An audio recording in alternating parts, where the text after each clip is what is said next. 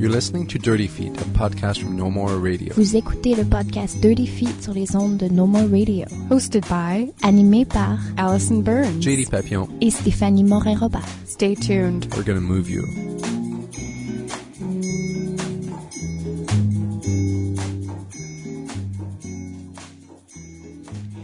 Aujourd'hui, sur Dirty Feet, on a deux artistes invités. On va recevoir en premier Marie-France Jacques, qui va parler de son travail qui sera présenté à Vue sur la Relève. Et deuxièmement, Nicolas Quentin, qui va parler de sa pièce, la reprise de Clumsy, qui sera présentée à l'Usine C, à Montréal.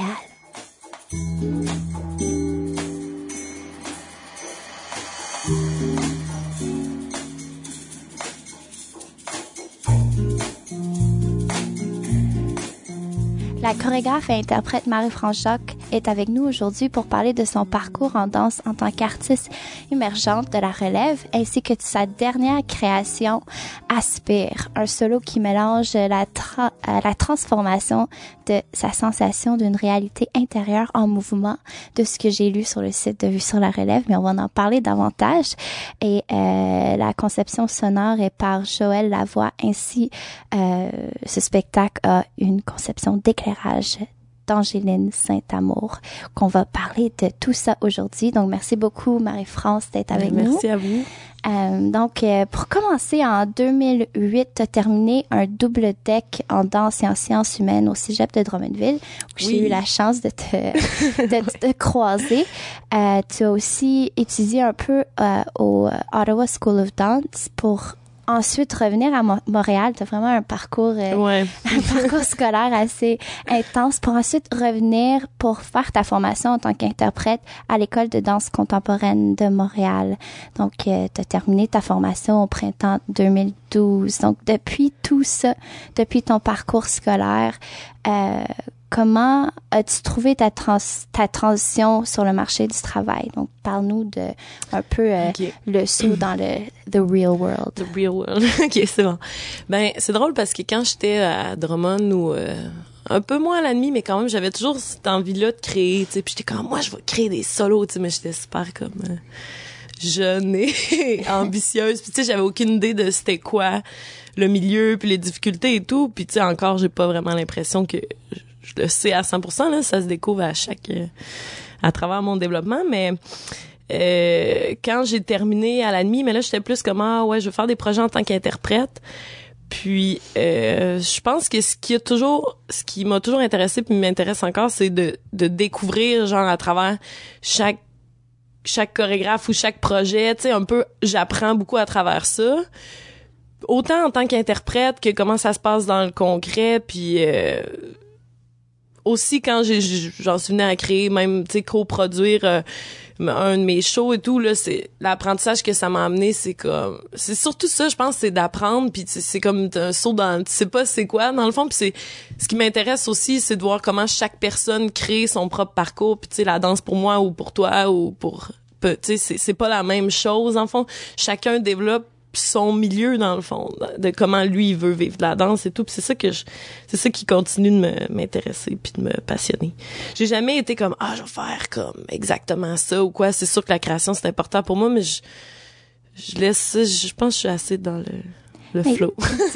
Puis durant, puis durant ton parcours à l'École de danse contemporaine de Montréal, t'as eu quand même l'opportunité de travailler avec Marc Boivin, Sophie Corriveau, Jamie Wright, Anne Lebeau, puis aussi d'explorer les univers chorégraphiques de Daniel Léveillé, Marie Chouinard et Jean-Pierre Perrault. Y a-tu des gens pour lesquels ou s'il y a eu plus de connexions ou vraiment qui t'ont plus inspiré dans ton parcours après l'école? Ben je pense que c'est sûr que Marie Bellan, quand on a fait une création avec elle quand j'étais en 3e année, ça a beaucoup marqué ma transition aussi parce qu'on a continué avec la pièce Vie et mort de l'élégance, on a présenté au Officinard, on est allé ensuite à Nice pour les Jeux de la francophonie.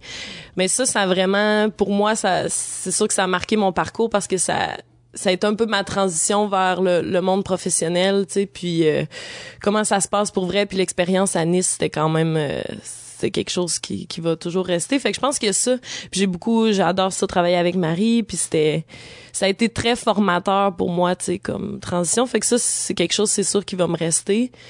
Puis c'est sûr que le reste, en termes de, tu sais, Daniel Éveillé, Marie Chouinard, c'est tellement des signatures précises que je pense que c'est physiquement aussi que, parce qu'on a travaillé aussi avec des interprètes de ces gens-là, on n'a pas travaillé directement avec eux. Puis c'est tout physiquement ce qui m'a resté de ça, tu sais, c'est tellement des signatures différentes que ça, tu sais, ça reste dans le corps, tu sais, voyons, Jean-Pierre Perrault aussi, tu sais, c'est des trucs tellement typés que je pense que c'est plus à ce niveau-là, là. Mais c'est sûr que chaque prof qui était à l'admis m'ont laissé quelque chose, là, mais en gros, c'est ça.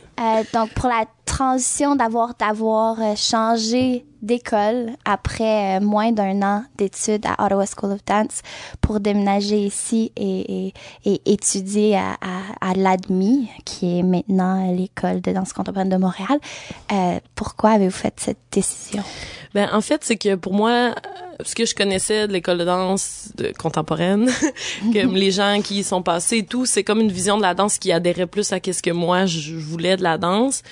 Puis je savais toujours que c'était là que je voulais aller. C'est juste que les circonstances ont fait que j'étais allée à Ottawa avant. Mais pour moi, Ottawa, ça a été vraiment comme je travaille sur ma technique. Tu sais, ça faisait pas si longtemps que je dansais avant d'aller à Drummond, donc j'avais besoin de développer ma technique pour aller à l'ADMI. Fait que ça a été comme il y avait pas beaucoup de divertissement fait que quand j'étais à Ottawa, c'est comme OK, tu sais, je travaille sur ma technique puis je développe ça, puis après je suis revenue parce que c'est toujours là que je voulais être. Plus aussi, je savais que le milieu c'était là que c'était le plus foisonnant là, puis que je pouvais plus développer autant ma créativité que fait que c'est pour ça que je voulais revenir à l'école de danse. Puis en tant qu'interprète, tu travailles un peu on and off, mais depuis 2012 pour la compagnie Marie-Bé sort de ce corps que tu as mentionné avant. Puis aussi de l'expérience qui t'a quand même beaucoup touché d'avoir participé aux Jeux de la francophonie en 2013 à Nice. Puis aussi, depuis 2013, tu travailles encore avec Cathy Bélanger.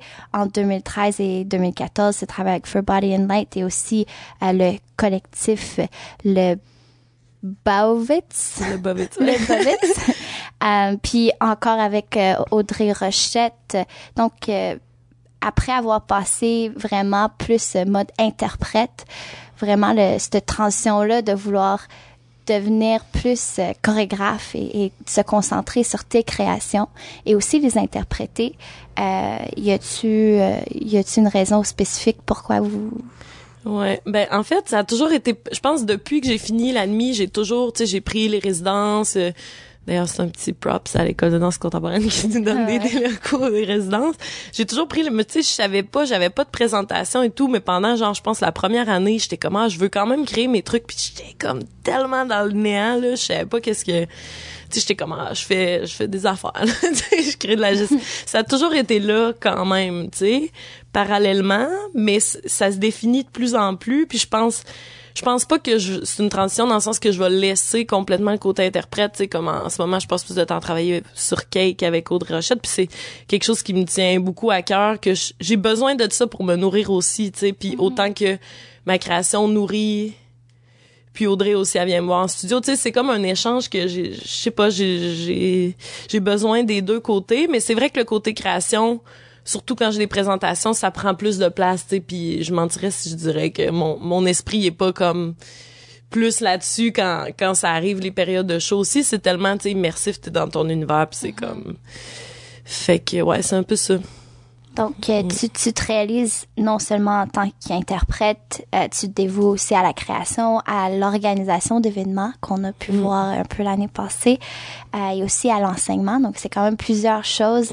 En plus, tu donnes des massages. Je veux dire, c'est quand même quelque chose d'être artiste de ces jours. Je pense qu'on est obligé quand même à être non seulement multidisciplinaire, mais aussi... multitasking à fond. Mais là, on va vraiment plonger dans ton univers chorégraphique. Donc, je voulais savoir un peu le background de Aspire, la pièce que tu vas présenter à Vue sur la relève, qui... Ouais, dans le fond, je voulais savoir quand exactement tu as créé la pièce, parce que pour appliquer à Vue sur la relève, je sais que c'est quand même déjà des pièces composées. Ben en fait, ça c'était, je suis mêlée dans les années, mais en 2014, c'est ça. On a fait, dans le fond, j'ai commencé à créer puis à faire de la recherche gestuelle à partir du moment où j'ai fini la nuit, donc 2012, 2013. Puis ça s'est concrétisé plus en un solo quand, en 2014, avec Julie Timchuk, on a fait pour Québec Danse un événement qui s'appelle Multisol. Puis il y avait d'autres interprètes là-dedans, Joanie Douville, Geneviève Céferon qui a créé sur Joanie, Louis-Élian Martin, Lauriane Langis, Georges-Nicolas Tremblay, en tout cas. Toute une bunch d'interprètes. Puis dans le fond, on a créé cet événement-là. Puis c'est parti du fait que j'ai vu l'application pour Québec Danse, je savais que je travaillais sur un solo, puis j'étais comme, maintenant, il va falloir que, tu sais... que tu te branches. Ouais, c'est ça. Puis, tu sais, aussi, d'avoir à présenter, ça pousse à rendre la recherche concrète, à la mettre dans une structure, musique et tout, puis à en faire, tu sais, quelque chose, une petite pièce ou une étude, peu importe. Puis, j'ai contacté ma fidèle complice Julie Timchuk, puis là, on s'est dit, je savais qu'elle aussi a travaillé sur un solo, puis je sais comment c'est dur, puis c'est comme... c'est la solitude, là, d'où Multisol. Puis on, tu sais, de fil en aiguille, on a intégré d'autres artistes qu'on savait qui faisaient face à ce défi-là. Fait que l'événement à la Baraque, que ça s'est passé en avril 2014, ça a été la première fois que j'ai présenté Aspire. Puis quand j'ai dû appliquer pour Vue sur la relève, mais j'étais en train de créer un autre solo qui s'appelle Spiré pour Multisol 2, mais il était pas fini de créer, donc j'ai pas pu présenter ce solo-là pour Vue sur la relève parce qu'il faut présenter une pièce comme complète et terminée. Fait que c'est pour ça que j'ai appliqué avec Aspire. Mais j'étais vraiment contente avec l'expérience que j'avais eue du deuxième solo, de replonger là-dedans. Tu sais, la première fois que j'ai présenté, c'était plus comme un draft, là, tu sais, puis j'avais eu des commentaires des gens. C'est aussi pour ça, nos événements, Multisol, on veut avoir des feedbacks, continuer à pousser la recherche et tout pour se nourrir. Puis, c'est ça, j'avais envie de replonger là-dedans quand même, là, avec, tu sais, l'expérience que j'avais acquis du dernier show, mais, tu sais, c'est encore le néant, là, mais ça se concrétise de plus en plus. Ouais. Donc là, on est rendu avec la première qui est quand même assez proche. À force de replonger dans cet univers chorégraphique-là, ta collaboration avec Joël Lavoie, est-ce que c'était avec lui que tu as travaillé pour la conception sonore et tout avant aussi? Ouais, de toutes les autres. Dans le fond, c'était avec lui pour Aspire. C'est drôle parce que j'ai demandé vraiment, là, c'était comme dernière minute, puis j'étais comme, tu sais, veux-tu faire une toune? Puis tu sais, on avait déjà parlé de ça, puis il était comme, oui, tu sais, je vais travailler là-dessus, mais il m'a envoyé comme un tape, genre une semaine avant. Là, j'écoute ça, je suis comme, man, comment quelqu'un peut autant avoir catché, genre, tu sais, on buvait un verre, puis je disais c'était quoi mon affaire, là, tu sais, puis il a vraiment catché ce qui m'a amené, je sais comme, man, c'est ça, là. Fait que là, en tout cas, j'ai gardé cette musique-là. Pour Spiré, on a fait une autre création aussi. Puis là, dans le fond, vu qu'on revient avec Aspire, mais là, c'est l'autre. Tu sais, c'est la même musique, mais retravaillée, là. Tu sais, je vais aller très perfectionniste aussi. Oui. Moi aussi, fait que c'est cool, mais il a retravaillé beaucoup la même pièce. Puis c'est quand même une proposition musicale très claire, là. Ça passe... C'est comme une longue montée qui devient super intense, puis c'est la musique a une place très importante en fait. Pour moi là, c'est vraiment important de cette collaboration là. Tu sais, c'est même à la base du processus de création là. Tu sais, on se donne souvent des feedbacks, il vient en répète, puis c'est comme ouais. Donc il y a quand même un rythme chorégraphique qui a déjà été établi, mais avec la musique. Trouves-tu que ça a été poussé plus loin, que c'est vraiment un échange que en tant qu'interprète, parce que tu t'interprètes aussi ta pièce, est-ce que c'est la musique qui te pousse à trouver ce maximum-là dans le mouvement? Parce que si j'ai bien compris, c'est vraiment une accumulation pour pousser le corps au max. Ouais. Puis en fait, c'est que oui, j'ai une forte tendance à vraiment me baser sur la musique. Puis à un moment donné, pour le deuxième solo, j'étais comme... On dirait que j'ai eu besoin de trouver... Fallait que je trouve ma structure avant de trop m'appuyer sur la musique parce que ça devenait un peu un servicieux de genre... OK, mais là, faut qu'il me propose de quoi parce que moi, je m'appuie là-dessus. Puis lui, il est comme, ouais, mais c'est quoi que tu veux? Tu sais, ça devient... Puis là, à un moment donné, j'étais comme, OK, faut que j'établisse des bases solides sans juste m'appuyer là-dessus. Puis ça... Ce que j'ai un peu j'ai développé ça de plus en plus aussi parce que ça définit un peu plus ma gestuelle, mon processus. Mais la musique reste quand même vraiment importante. Puis en fait, ce qui me passionne vraiment beaucoup aussi, c'est comment moi, ce que j'ai développé, puis après, quand je mets ça avec la musique, c'est comme, ça crée un tout autre, quelque chose d'autre duquel je peux partir, tu sais, pour aller encore plus loin. Mais ouais, c'est quand même, je peux pas nier que c'est un push vraiment important pour moi, le côté musique. D'où l'importance pour moi de travailler avec une personne, puis qu'on développe de plus en plus, puis il dit, je commence à te catcher, là, tu sais, même si ça fait 2 ans, parce que c'est ça, on développe quelque chose là-dedans. Donc, il y a vraiment un échange. Ouais, c'est ça. C'est vraiment une collaboration. Mm-hmm, ouais. Puis, pour l'éclairage, tu travailles avec Angéline Saint-Amour, Ouais. qui a aussi fait de l'éclairage pour un de tes événements. Ouais. Puis, Pour les deux, en fait, pour à la baraque, puis Ah, pour oui. Multisol Ouais. 2 à la risée, ouais. puis c'est-tu un peu le même concept? Elle vient te voir ou c'est... Ouais. Ouais, même chose. Ben, pour les deux Multisol, il y avait beaucoup d'interprètes. Puis ce qui est cool avec Angeline, c'est qu'elle est vraiment intéressée à la conception aussi. Puis l'aspect, tu sais, plus artistique que juste être là puis faire la tech le soir du show, là. Fait qu'elle va en studio avec les chorégraphes. Puis, tu sais, on parle de notre processus et tout, puis elle développe là-dessus. Puis, ouais, c'est pour ça que je continue aussi à travailler avec elle. Je vois qu'elle est vraiment intéressée à comme pousser cet échange-là, tu sais. Puis... c'est vraiment un amour à travailler avec en théâtre aussi, fait que c'est... Puis Asphyr, c'est un solo de 10 minutes. Ouais. Puis, mais les thèmes du solo, ça a vraiment été un recherche personnelle de ta femme intérieure ou transmis en tout cas, j'aimerais ça que tu nous en parles un peu. Ouais, la question, hein. Ben, en fait, c'est... Dès le début, je pense que Asphyr, au début, ça a vraiment été... Comme la musique, c'est comme ça grandit puis ça devient quelque chose de plus grand que moi, tu sais, que j'ai de la misère à gérer. Puis je me sens de même dans ma vie. Tu sais, comme c'est un peu comme la vie, comment tu peux dealer avec ce que t'es dans ce monde-là, tu sais, puis c'est à tous les niveaux, c'est autant la société que l'énergie qui passe à travers toi quand c'est comme, tu sais, ça devient intense, c'est comment je deal avec ça, tu sais, puis c'est un peu ça pour moi, Asphyr, c'est comment ça build, puis comment toi, tu te démerdes avec ce que t'es là-dedans, tu sais. Puis, je pense que c'est directement, pour moi, ça fait un lien avec le fait d'être, ce que j'apprends le plus dans la vie, c'est quoi, justement, être une femme, tu sais, parce qu'il y a tellement de conditionnements sociaux, de comme, tout ce qu'on se fait mettre dans la tête par rapport à ça, puis tu sais, on le sait, là, on le voit, le monde, comment ça devient autour de nous, puis la distorsion que ça crée, autant sexuelle que entre les hommes, les femmes, tu sais, c'est pas quelque chose de féministe, mon affaire, ou comme, tu sais, c'est pas une prise de position, c'est plus j'apprends c'est quoi, puis comme, puis dans ma vie aussi, tu sais, toutes mes expériences me ramènent à ça, c'est comme, ok, comment tu deals avec ça, tu sais, ce que tu sens profondément en tant que femme, ce que tu veux vivre, ce que tu veux exprimer, puis comment le monde y est rendu, genre, puis toi, ça te crée une distorsion en dedans, ça crée des tensions, comment tu t'apprends à vivre avec ça, puis c'est ce que j'exprime, je pense, c'est un peu un exutoire, là. C'est-tu clair? Ben oui, ben Okay. oui. C'est un peu ça, puis je pense que, tu sais, toutes mes solos ramènent à ça à quelque part, tu sais, parce que c'est ça le conflit le plus présent que je vis, tu sais, fait que quand t'es dans un solo, c'est assez introspectif, là, donc c'est toujours ça qui revient, tu sais. Puis, trouves-tu que c'est un solo qu'il faut que tu pourrais passer à une interprète un jour ou que c'est vraiment un solo qui t'appartient et il faut absolument que ça soit toi qui l'a créé et aussi interprété? Ouais, ben c'est drôle parce que j'ai souvent pensé, tu sais, j'ai toujours pensé à chorégraphier peut-être sur du monde, puis tu sais, j'étais comme mais là, je peux pas les payer, là, tu sais, toute l'affaire qu'on connaît, là, la réalité de la relève de nos jours.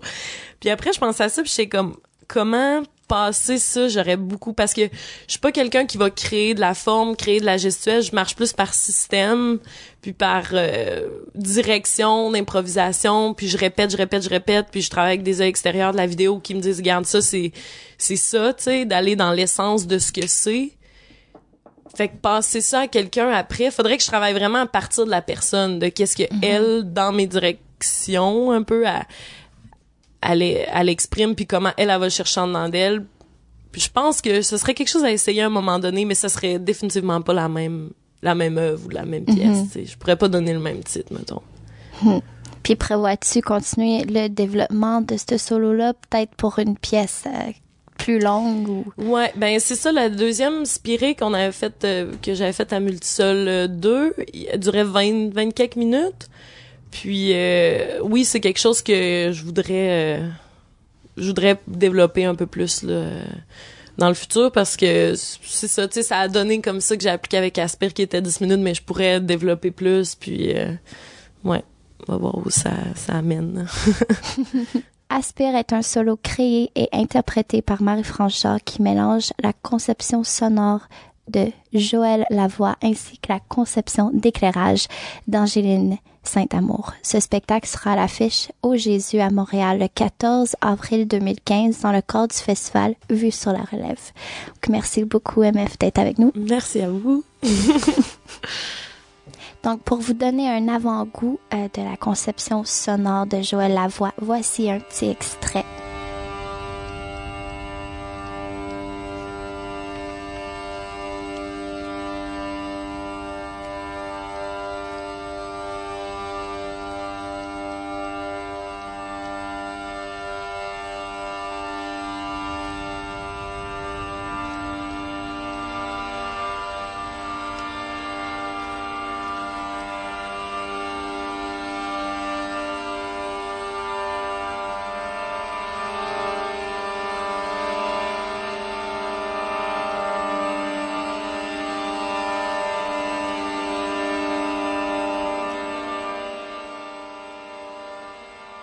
Donc, bon retour du break tout le monde, ici Jean-Daniel. Avec nous maintenant, on a Nicolas Quentin, chorégraphe, concepteur, plusieurs titres possibles en fait avec le type de création qu'il fait. Plusieurs d'entre vous le connaissez déjà pour une de ses nombreuses créations qu'il a fait. Il y avait Grand Singe en 2009, Belle Manière en 2011, Miguel qui avait été originalement présenté au FTA 2012, Cheese ensuite, un projet qu'il avait fait avec Michel Fèvre en 2013. Donc, Nicolas vient nous parler en fait de Clumsy, qu'il a déjà débuté en fait l'an dernier, en 2014, au FTA 2014. Et il va la représenter à l'Usine C les 25, 26 et 27 mars à 20h. Donc, c'est une pièce qu'il a créée d'abord avec Ashley Watkin et maintenant, il la présente avec Anne Thériault dans le rôle, dans le rôle. C'est un solo que tu présentes? Oui. Donc, bonjour Nicolas, comment ça va aujourd'hui? Ça va bien. En fait, nous, on a vu souvent ton travail. On a déjà parlé à Ashley Watkin de ton travail quand tu avais fait une rétrospective présentant, c'était quoi? C'était Grand Singe, Belle Manière et Miguel que tu avais présenté lors de ta rétrospective à l'Usine C il y a, 2 ans environ? Oui, 2012. 2012. Wow, le temps passe vite. Mais on t'a jamais reçu au studio, en fait. Donc, c'est la première fois qu'on t'accueille. Bonjour. Donc, en fait, on va faire ce qu'on fait avec les artistes qu'on n'a jamais reçus, un peu une rétrospective de ta vie, donc de ton parcours. Parle-nous un peu d'où tu viens, en fait. On sait que tu es français, mais on sait peu, en fait, le type de formation, ce qui t'a amené au milieu de la danse à Montréal, tout ça. Donc, en fait, avant l'émission, tu me disais un peu que tu es très autodidacte. Donc, parle-nous un petit peu justement de ton chemin et ce qui t'a amené ici. J'ai commencé... ma curiosité m'a amené vers le théâtre, et principalement le clown et le masque. J'ai été un peu interprète. J'étais un peu interprète, mais je me sens pas vraiment interprète, donc c'est quelque chose que j'ai lâché assez vite. J'y reviens des fois, mais c'est pas mon principal intérêt. J'ai commencé avec des personnes que je considère comme des maîtres, comme Mario Gonzalez et Philippe Autier. Et je les ai suivis en tant qu'assistant, et c'est aussi des grands pédagogues en Europe. Donc j'ai commencé à enseigner assez tôt, en fait. Donc l'enseignement aussi est aussi fait vraiment partie de mon travail. Après, qu'est-ce qui s'est passé? Voilà, j'ai commencé à travailler en France et j'ai débarqué à Montréal. Ça devait être un petit voyage et j'y suis revenu par amour. Donc j'ai rencontré quelqu'un là et j'ai découvert l'univers de la danse aussi. Et pour moi, de toute façon, le masque et le clown, c'est vraiment lié au mouvement. Donc faire un pas vers la danse, j'ai l'impression que j'étais déjà là. Donc voilà, j'ai rencontré des gens à Montréal en danse. Et je pense que je suis tombé amoureux aussi des danseurs. Il y a quelque chose là qui me parlait beaucoup. Mais c'est là que ça a commencé à prendre forme pour moi. Parce que je réfléchissais depuis longtemps comment mettre en forme un spectacle. Et je trouvais pas la forme. Je voulais pas monter des textes. Et c'est vraiment quand j'ai découvert l'univers chorégraphique qu'il y a quelque chose qui s'est allumé pour moi. Il y a peut-être là quelque chose qui... En fait, avec ton arrivée, c'était pour faire un petit throwback pour nos auditeurs. C'était pas mal la période où on discutait beaucoup de la non-danse à ce moment-là. Donc, t'es un petit peu arrivé pile au bon moment. Et t'es arrivé avec ta propre vision des choses également de ça. C'est un discours il y avait beaucoup de gens qui étaient contre toute cette notion-là de non-danse. Il y en avait beaucoup d'autres au contraire qui étaient... C'est une évolution très intéressante du mouvement. Quand t'es arrivé, en fait, tu pourrais nous parler un peu comment ta propre vision des choses, comment ta propre approche au mouvement, à la création scénique se mêlait avec le milieu, avec ce que tu voyais déjà autour. Tu me parlais un peu au début de l'émission que très tôt en arrivant ici, en fait, tu t'es un peu mêlé avec les gens de Concordia de cette époque-là. Donc il y avait Dana Michel, il y avait Andrew Tate, Sasha Kleinplatz qui avaient eux-mêmes leur propre créativité, qui se démarquaient beaucoup de la scène à ce moment-là. Donc en fait, est-ce que tu pourrais nous parler un peu de cette éclosion-là, de votre propre approche en fait au mouvement et à la danse à ce moment-là? Bah, je sais pas. Vu que même si j'avais une formation ou des formations, j'ai jamais fait vraiment d'école et j'ai toujours fui un peu les écoles. Donc, je pense que j'avais la chance et la liberté d'être un autodidacte. Donc, de pouvoir faire ce que je voulais faire. Et c'est comme ça que ça a commencé, c'est-à-dire que j'essayais en studio de bricoler quelque chose. Et à la fois, j'avais pas une grande connaissance de ce qui se passait autour, et c'était bien comme ça. Je me souviens de m'être enfermé avec des interprètes en studio et de chercher quelque chose, mais je savais pas vraiment quoi.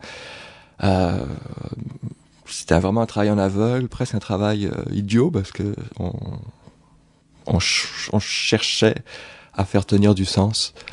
Il y avait certaines personnes qui commençaient à me dire c'est pas de la danse, d'autres qui me disaient c'est pas du théâtre, mais je savais pas exactement ce que je cherchais. Cet aspect-là, en fait, d'être un peu un entre-deux à ce moment-là, est-ce que pour toi, en fait, comment tu le vivais? Est-ce que tu le vivais comme une force, justement, une démarcation face au reste de ce qu'il y avait autour de toi? Tu disais que tu n'étais pas tellement au courant de ce qui se passait d'autres, en fait, donc tu avais cette liberté-là de ne pas nécessairement te comparer. Mais avec ces accusations-là, en fait, c'est pas de la danse ou c'est pas du théâtre, est-ce que, en fait, comment tu as réussi à t'approprier ça pour ne pas que ça t'arrête ou de devoir te comparer et te catégoriser, merci Steph, dans ce qui se passait déjà, en fait? T'as juste une grosse tête puis tu disais, je m'en fous. Ah oui, c'est ça, je pense. C'est... Non, je dis que je savais pas ce qui se passait autour. Je pense qu'en général, j'aime les artistes qui sont à la croisée, qu'on n'arrive pas à catégoriser, parce qu'il y a une friction qui me parle. C'est sûr que je regardais une danse que je trouvais trop formelle et peut-être qu'inconsciemment je travaillais en réaction par rapport à ça. Je voyais un théâtre que je trouvais aussi trop dans le texte et j'avais envie de casser ça d'une certaine manière. Mais depuis le départ, parce que ça fait l'air de rien, ça fait longtemps que je fais de l'art, à peu près plus de 20 ans maintenant, mais les choses se sont faites lentement pour moi. Mais ça fait longtemps que je cherche à accoucher de quelque chose. Et j'aime l'idée que la forme soit informe. Et quand on me dit que c'est pas de la danse, pour moi c'est presque un compliment, parce que, et quand on me dit que ça ressemble à rien, moi je le prends bien, parce que j'essaye de sortir des codes ou de mes propres codes, de me provoquer moi aussi là-dedans. Et quand je les reconnais chez les autres, j'essaye de les défaire pour moi. Je dis pas que c'est forcément réussi, hein, mais c'est le contrat que j'ai avec moi-même, et c'est ça qui m'excite en fait. Puis, dans le fond, je pense, à l'intérieur de tes 20 ans de carrière ou de création en tant qu'artiste, que c'est de plus en plus clair aussi. C'est quoi exactement qui t'intéresse et qui te pousse à créer encore? C'est quoi qui te stimule même aujourd'hui après 20 ans de création? De revisiter un travail peut-être, de le pousser encore plus loin? Parce que plus la pièce qui va être présentée à l'usine C du 25 au 27 mars, Clumsy, c'est vraiment il y a comme thème l'enfance, puis c'est peut-être un nouveau thème pour toi, puis qui ressort, mais aussi dans les autres travails, mais qui est un peu plus clair. Puis pourquoi ce thème au sujet de l'enfance? Je reviens, c'est sûr que ça fait un peu plus de 20 ans que je suis dans le monde de l'art, mais j'ai l'impression d'avoir commencé à créer véritablement assez tard. Mm-hmm. Et parfois j'ai l'impression d'avoir fait beaucoup de créations, mais à la fois j'ai l'impression d'avoir fait peu de créations et que je suis simplement au début d'un processus. Par rapport à l'enfance, c'est nouveau, mais c'est pas nouveau. J'ai l'impression que c'est là depuis le début. Peut-être là je le pose d'une façon un peu plus claire dans Clumsy, mais quand je travaillais le clown pour moi c'est le nerf de la guerre, hein, c'est l'enfance. Le masque aussi. Et j'ai l'impression dans chaque création en filigrane, il y a l'enfance qui est là. Non, c'est sûr que c'est épeurant par moment de voir que c'est sûr que Clumsy c'est pour moi un jalon dans mon parcours. C'est que j'ai l'impression que je pousse la logique de mon travail à un certain extrême. Donc c'est épeurant parce que c'est toujours c'est continuer de gratter une logique et mes obsessions. Donc voilà. Est-ce que des fois tu te sens un peu comme l'enfant terrible de la scène de la danse montréalaise ou? Oh, pas du tout, là. Non? Ah non. Parce qu'il y a une qualité un peu insolente, et je dis ça en fait d'une façon positive, à ton travail, il y a un certain pied de nez qui peut être vu des fois comme fait au public. Est-ce que tu le ressens un peu de cette façon-là, ou pour toi c'est pas vraiment ça? Si, si, c'est complexe. Je pense l'insolence, je l'ai par rapport à moi. Je suis le premier à me provoquer. Et je pense que j'ai une relation ambiguë par rapport au spectacle. Pour moi, je sais pas comment, c'est difficile à expliquer, mais il faut toujours que je me remette en question, que je remette en question le fait de faire un spectacle. Pour moi, il y a une curiosité par rapport à cet objet spectaculaire, et je dois toujours me remettre en jeu à l'intérieur de ça. Et c'est sûr qu'il y a une dimension pour moi, il faut que je remette en jeu il faut que je remette en jeu les règles du jeu. Il faut que je remette en jeu ce cadre-là. Si je le prends pour acquis, j'ai l'impression que je me fais prisonnier par. Tu te fais mettre en boîte. Ouais.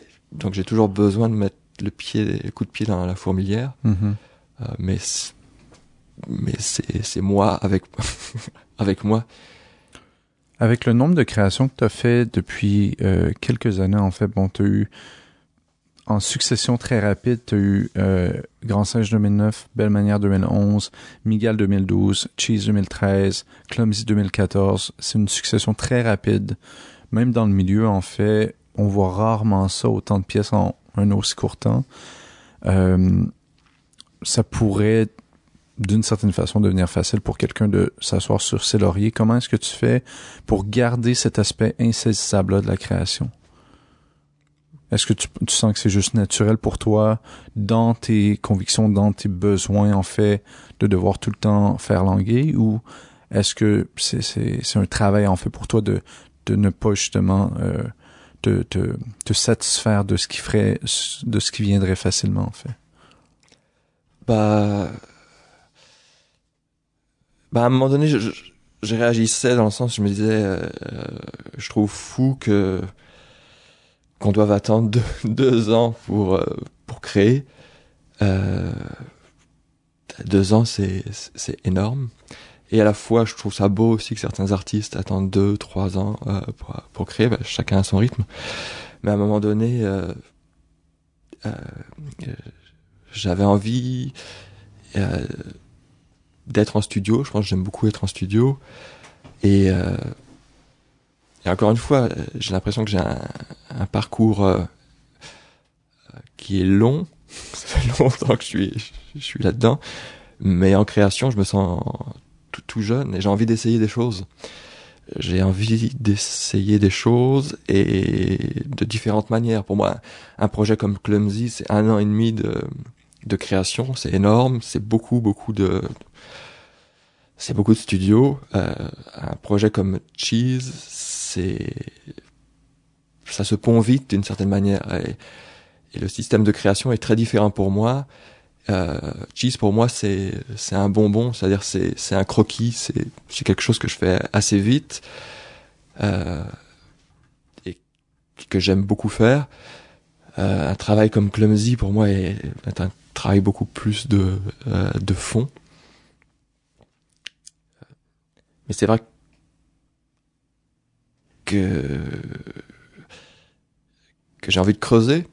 J'ai envie de creuser. Je pense que j'ai une urgence aussi de creuser. À travers, en fait, cette recherche-là, dans ton travail, en fait, on sent qu'il y a une certaine constante qui est liée au niveau de certains de tes collaborateurs, en fait. Il y a eu Ashley Watkin avec qui tu travailles depuis... Tu avais commencé avec Belle Manière, si je me souviens bien. On a commencé en 2011 dans un projet de Normand Marcy qui s'appelait Recommandation 63. Mm-hmm. Bon, t'as eu justement Ashley Watkin avec qui tu as travaillé souvent maintenant. Tu as eu Peter James également. Peter James avait commencé comment dans ce cas? Peter James, ça a commencé avec Grand Singe en tant que conseiller artistique. Et ces rencontres-là, à quel point est-ce que ça a un peu formé ta forme de création? I'll take that back. Comment est-ce que ça a donné forme à ta création? En fait, ces deux collaborateurs-là avec qui tu as travaillé à plusieurs reprises, en fait, est-ce que beaucoup de ce que tu es devenu maintenant est à travers ces collaborations-là pour toi? J'ai l'impression que c'est mes collaborateurs qui me permettent de savoir qui je suis dans mon travail. Sans eux, je suis rien. Et ça a commencé par Anne Thériault, Stéphane Godziszewski. C'est des gens comme ça qui me révèlent à mon propre travail. J'ai l'impression que c'est une histoire d'amour avec chacun de mes interprètes. C'est pour ça que j'ai dans cette famille-là, parce que c'est une famille, il y a peu d'interprètes, mais pour moi ces interprètes-là sont importants et vont chercher quelque chose de fondamental. Normand Marcy, j'ai fait un projet avec lui sur Belle Manière, mais c'est Normand. Ashley, il y a eu 4 projets. Peter, je pense on en est au 7e. Et il a navigué en tant que conseiller artistique, interprète. Mais oui, pour moi c'est une petite famille et c'est même beau. Je disais ça à Anne dernièrement, c'est que c'est une manière aussi on vieillit ensemble et on vieillit aussi dans nos questionnements. Par exemple, Anne, on a travaillé ensemble donc en 2009 avec Grand Singe et j'ai toujours eu envie de retravailler avec Anne, mais ça ne s'est pas fait je sais même pas pourquoi, mais c'est drôle que là en 2014 on se retrouve pour une reprise et on a toujours voulu retravailler ensemble. Après il y a Ashley et Peter qui ont été constants, qui ont traversé plusieurs spectacles, et pour moi ça a toujours été un défi aussi de comment dire ça, de travailler avec des interprètes sur plusieurs spectacles. Que j'ai l'impression que quand je découvre un interprète, c'est comme de la haute couture, c'est que je fais un costume par rapport à ce qu'il est ou ce qu'elle est, et par rapport à sa nature ou ce que je peux voir, et après remettre ça en jeu dans un autre projet, c'est un autre défi. Et je suis heureux de l'avoir fait avec Ashley, parce qu'on a bousculé ça, c'est-à-dire sur Belle Manière on avait trouvé quelque chose, on a remis ça en jeu sur Migal, et après on a remis ça en jeu sur Clumsy. Avec Peter James c'est la même chose, et à la fois Peter peut être à l'intérieur des projets en tant qu'interprète, peut être à l'extérieur. Peter James, pour moi, c'est comme un frère d'armes aussi. On a les mêmes obsessions. Je pense que c'est quelqu'un que j'ai beaucoup pillé aussi. Je l'ai volé. Je pense qu'on se vole mutuellement. Donc j'aime beaucoup cette notion de compagnonnage dans le travail. Et on se comprend aussi avec peu de mots. On n'a pas besoin vraiment de parler, de nommer le travail. Et à chaque fois, je pense que chaque projet est une expérience vraiment humaine aussi. J'ai l'impression que chaque projet, c'est une traversée en soi. C'est pas juste un spectacle. Ça dépasse ça. Avec Michel Fèvre, c'est la même chose. Comme Michel a changé ma vie, c'est un grand mot, mais elle a bousculé quelque chose chez moi. Je pense avoir bousculé aussi quelque chose chez elle. Donc c'est ça qui fait aussi ma boulimie de travail aussi, parce que dans le studio il se passe quelque chose et ça me déplace humainement aussi, donc c'est ça que je cherche. Au niveau de ces obsessions-là dont tu parles avec Peter James, en fait moi la première qui me sauterait aux yeux, et peut-être je me trompe royalement, mais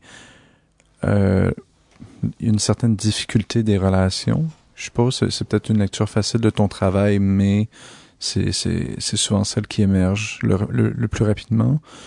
Toi, en fait, comment tu nommerais ces obsessions-là? C'est drôle.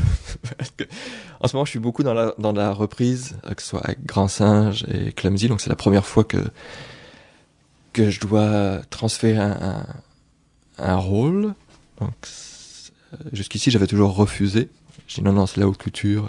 Je veux pas transmettre. On retaille pas ça. Oui. Mais à la fois, je trouve que c'est très bien parce que ça m'oblige aussi à conscientiser c'est quoi le travail. Et jusqu'ici, j'avais un peu la formule facile de dire non, je veux pas expliquer. Mais à la fois, je pense que c'est comme trop tôt aussi pour moi d'expliquer. Je sais pas exactement ce que je fabrique, même si je pense à un certain niveau, je le sais. Mais je pense que c'est quelque chose de l'ordre du mystère, c'est-à-dire que l'autre pour moi est un mystère et je suis un mystère aussi pour moi-même, et c'est ça que j'essaye de résoudre sur scène. Qui est l'autre?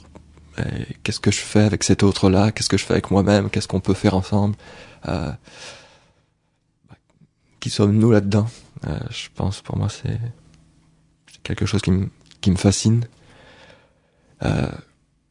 Après, j'ai du mal avec le mot relationnel, parce que je le trouve trop précis.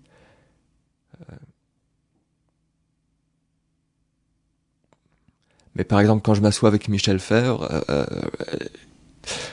il y a quelque chose que je peux reconnaître de Michel,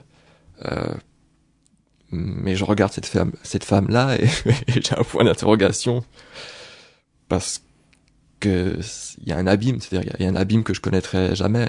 Même chose avec Ashley, je l'interroge sur sa mère, il y a des choses que j'arrive à reconnaître et à entendre, mais il y a quelque chose, même si on peut être dans une relation intime, il y a quelque chose qui va complètement m'échapper. Donc c'est le point de départ, je pense, de mon travail. Et à la fois, je le travaille de façon consciente ou inconsciente. Je sais pas si ça se fait dans le travail, mais... Donc, en fait, la question logique après serait, est-ce que tu sens que tu connais plus tes interprètes maintenant que tu les connaissais avant, ou est-ce que c'est continuellement en redéfinition? Je pense qu'il y a une reconnaissance.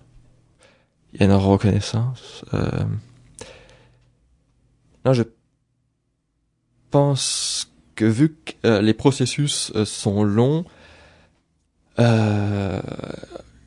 c'est une longue croisière qu'on fait ensemble, et c'est sûr que dans cette traversée-là, il se vit des choses. Et oui, encore une fois, il y a vraiment une reconnaissance qui se crée dans ce travail-là. Et c'est un travail, l'air de rien, comme profond, qui va toucher à des choses sensibles. Et même, oui, que ce soit avec Anne ou d'autres, on tend vers quelque chose ensemble. Je sais pas comment dire. C'est comme on sait qu'on est en train de créer un objet que même si certaines personnes vont détester, ou c'est un objet qu'on veut porter. On veut porter pour ce qu'il est, quoi. Donc, voilà. En fait, je vais continuer sur ce mot-là, objet. On l'a vu dans beaucoup de tes pièces. La première, en fait, qui me tombe, qui me saute en tête, c'est dans Belle Manière, l'utilisation d'objets, de props scéniques. Il y avait une grande emphase, ou c'était peut-être pas en fait une emphase, mais une grande présence, on pourrait dire, d'objets qui étaient souvent révélés, en fait, tirés d'un sac, principalement par Normand Mercier. Cette utilisation-là de l'objet sur scène, et comment en fait les objets vont souvent tisser des liens entre les interprètes sur scène. Pour toi, en fait, comment est-ce que tu vois cette utilisation-là des props scéniques? Est-ce que c'est quelque chose, en fait, qui te permet de dévoiler plus de tes personnages ou des interprètes, bon, t'as dit que t'aimais pas le mot, mais des relations, en fait, qui éclosent sur scène? Ouh là là. Je sais pas quoi dire. Dans Belle Manière, les objets étaient reliés au projet, où le projet traitait de la... il y avait une forme il y avait une forme clownesque un peu. Il y avait de la magie. Donc les objets étaient liés à ça. Donc je me souviens, il y avait une fausse colombe. Qu'est-ce qu'il y avait d'autre? Faux couteau, des choses comme ça. Moi, je me souviens du ballon. Oui, des ballons. Le ballon. Attaché après Ah oui, c'est vrai. par une ficelle. Oui. Mais je sais pas quoi dire par rapport à ça, les objets. Enfin, je sais pas. Est-ce qu'ils font beaucoup partie du processus? À quel moment, en fait, du processus, est-ce qu'ils rentrent en jeu, en général? Bah, dès le départ. Tu vas au Dollarama, tu dis, bon, ça... Oui, c'est comme des outils. C'est pour ça que j'ai du mal à en parler parce que pour moi, c'est important sans être important. C'est-à-dire que C'est un peu inconscient? Ou? Bah oui, c'est ça, c'est des outils qui viennent pendant le processus et je garde juste ce qui est nécessaire. J'ai du mal à parler du facteur objet parce que C'est peut-être un peu l'aspect clown en toi parce que pour quelqu'un en danse, un objet va souvent être un peu un grain de sable dans l'enrouage, c'est qui va en fait bouleverser beaucoup de choses face au questionnement corporel, alors que pour toi, il y a tout l'aspect du clown où les objets sont tellement fréquemment utilisés qu'ils deviennent un peu seconde nature, peut-être. oui, ou alors c'est comme une mosaïque, je pense. C'est-à-dire, il y a quand même peu de choses dans mon travail sur scène. Il y a des interprètes et peut-être des objets. Et à partir du moment où il y a peu de choses, tout va créer du sens. Et ce sens-là, j'essaie de le parasiter, c'est-à-dire de mettre des choses qui vont pas forcément ensemble. Donc j'aime l'idée de mettre un objet avec un autre et de créer une addition de sens, mais qui va créer un autre sens dans la tête du spectateur. On a parlé beaucoup de ton travail, on a parlé beaucoup de choses, mais on a très peu parlé de Clumsy spécifiquement. Et c'est pour ça que tu es ici en fait en ce moment. Donc Clumsy qui va être présenté à l'usine C, donc représenté à nouveau en fait. C'est un solo, t'avais fait un solo auparavant également avec Michel Fèvre.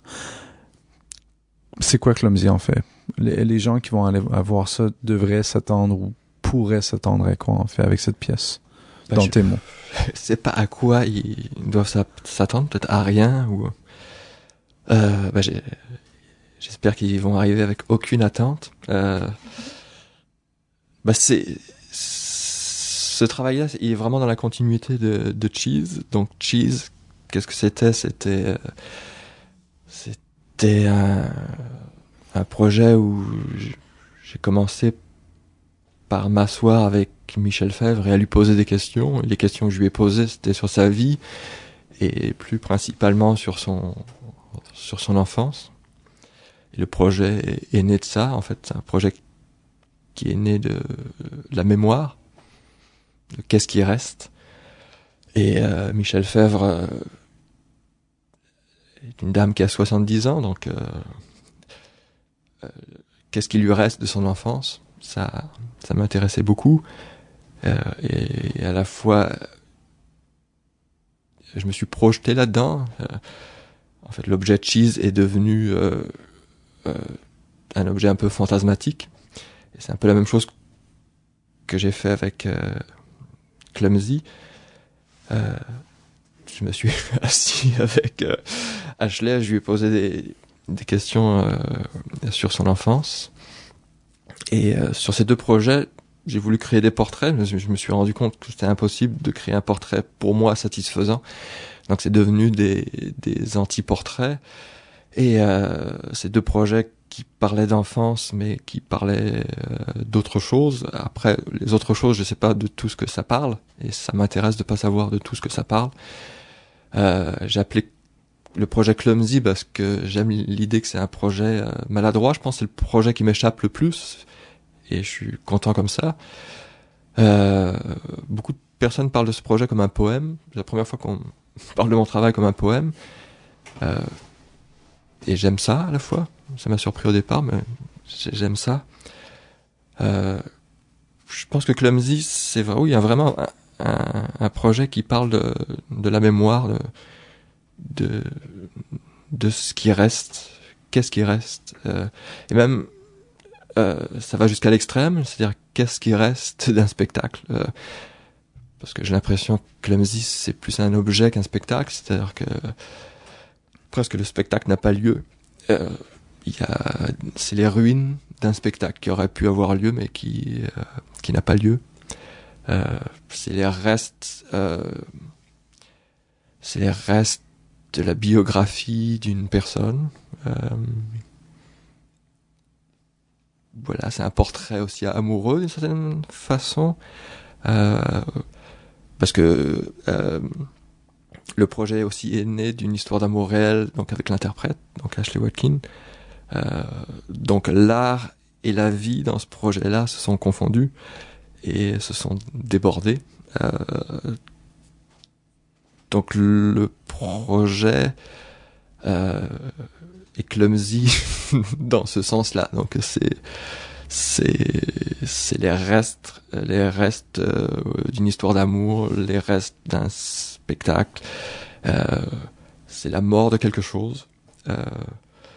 Et c'est la première fois dans un projet que j'ai l'impression de passer de l'autre côté du miroir. Et d'une certaine manière, depuis Grand Singe, c'est ce que je cherche, c'est-à-dire de déborder le spectacle.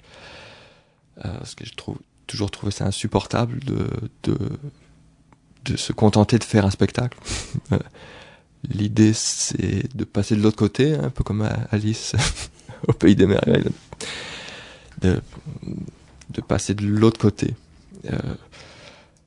Et je dis toujours que je sais pas qui sont mes interprètes, mais c'est ça, l'impression. J'ai toujours l'impression, je pense, de vouloir pousser la logique pour voir qu'est-ce qu'il y a derrière. Mais vu que je viens du masque, j'ai toujours voulu voir qu'est-ce qu'il y a derrière. Et avec le Clumsy, je pense, j'ai basculé de l'autre côté. Donc, ça donne un objet performatif. Voilà.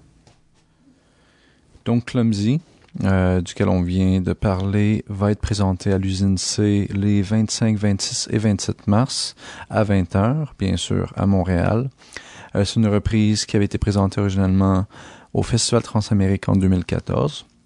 Avec nous, on vient d'avoir Nicolas Quentin qui vient nous parler. Donc, merci beaucoup, Nicolas, de ta visite, de t'être ouvert de cette façon également. Merci.